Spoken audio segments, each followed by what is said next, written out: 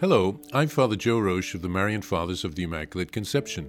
Thank you for joining us as we continue with our year-long journey reading the diary of St. Maria Faustina Kowalska from beginning to end.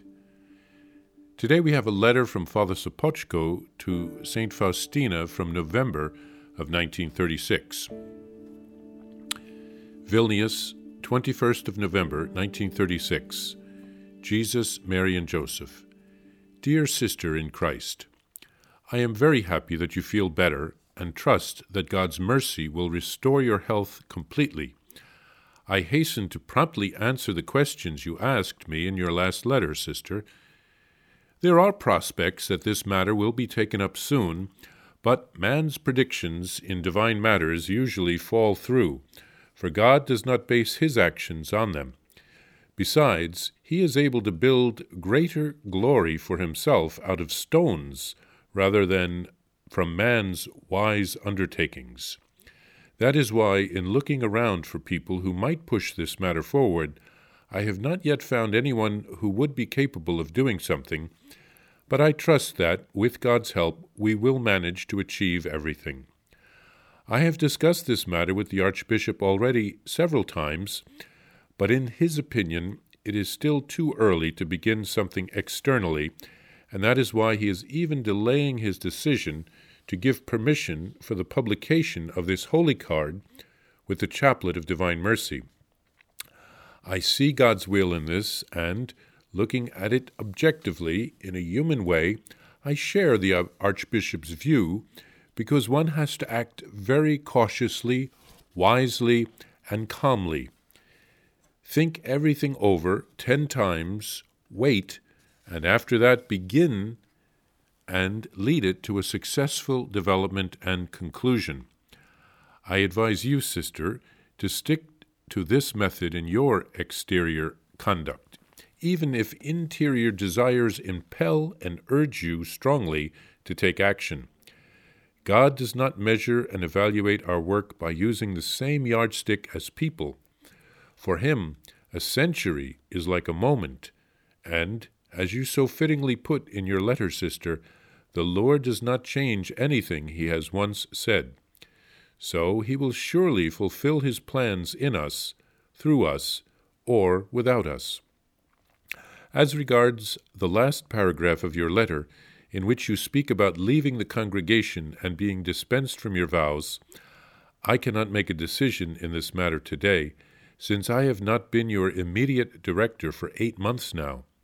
However, I shall support entirely the decision of your current director, upon whom God will lavish abundant light in this matter, and I shall fervently entreat the Lord for it in my prayers. With his consent, you may take certain steps in this direction according to his advice. You can also count on my assistance. But I warn you not to make any decisions in haste, frenzy, or excessive enthusiasm, which often flow from concealed self-love.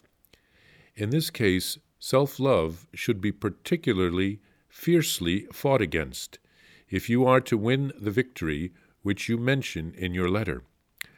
God is our refuge and strength amid the hardships that oppress us, and these afflictions are ever greater. Over here, too, I encounter ever greater difficulties. But there has never been a matter of God that the spirits of darkness have not opposed.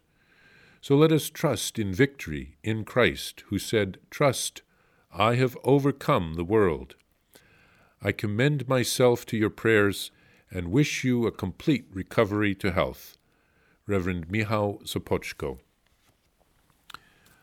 Father Sopoćko replies to St. Faustina's letter just 2 days later.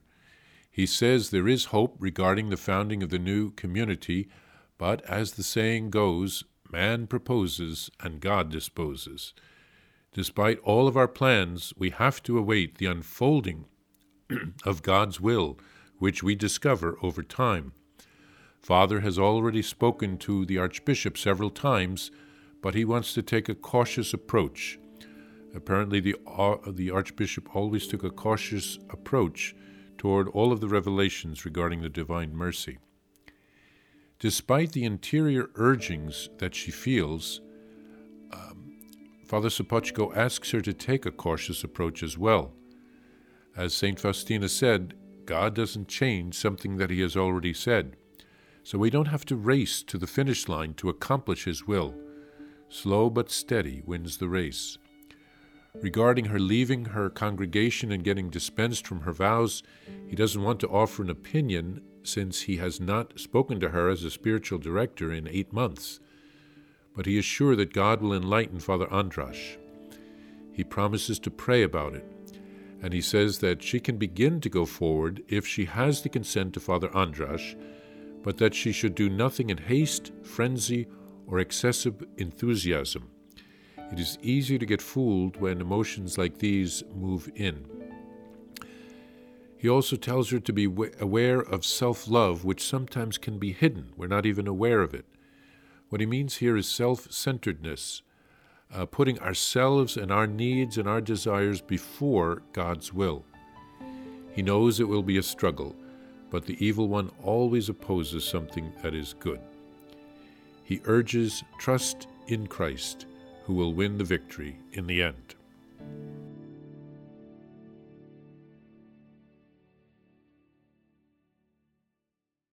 Please follow or subscribe to this podcast to receive the latest episodes and updates. If you have enjoyed this podcast, I invite you to leave a review. Reviews greatly improve our podcast ranking and will help other people throughout the world find St. Faustina's Diary in a Year. Remember, Jesus promised St. Faustina in Diary number 1075, souls who spread the honor of divine mercy are protected by God like an infant by a gentle mother. Please help us spread the message of divine mercy. Thank you, and God bless you.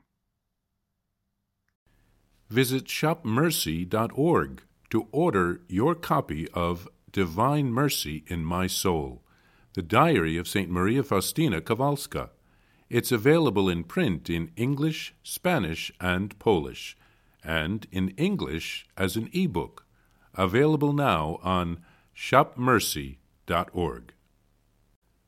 Are you enjoying this podcast? I invite you to listen to more shows brought to you by the Marian Fathers of the Immaculate Conception. Join us daily for enriching spiritual content, which will help you on your journey with Jesus Christ. Simply visit DivineMercyPlus.org for a complete list of our shows. That's DivineMercyPlus.org.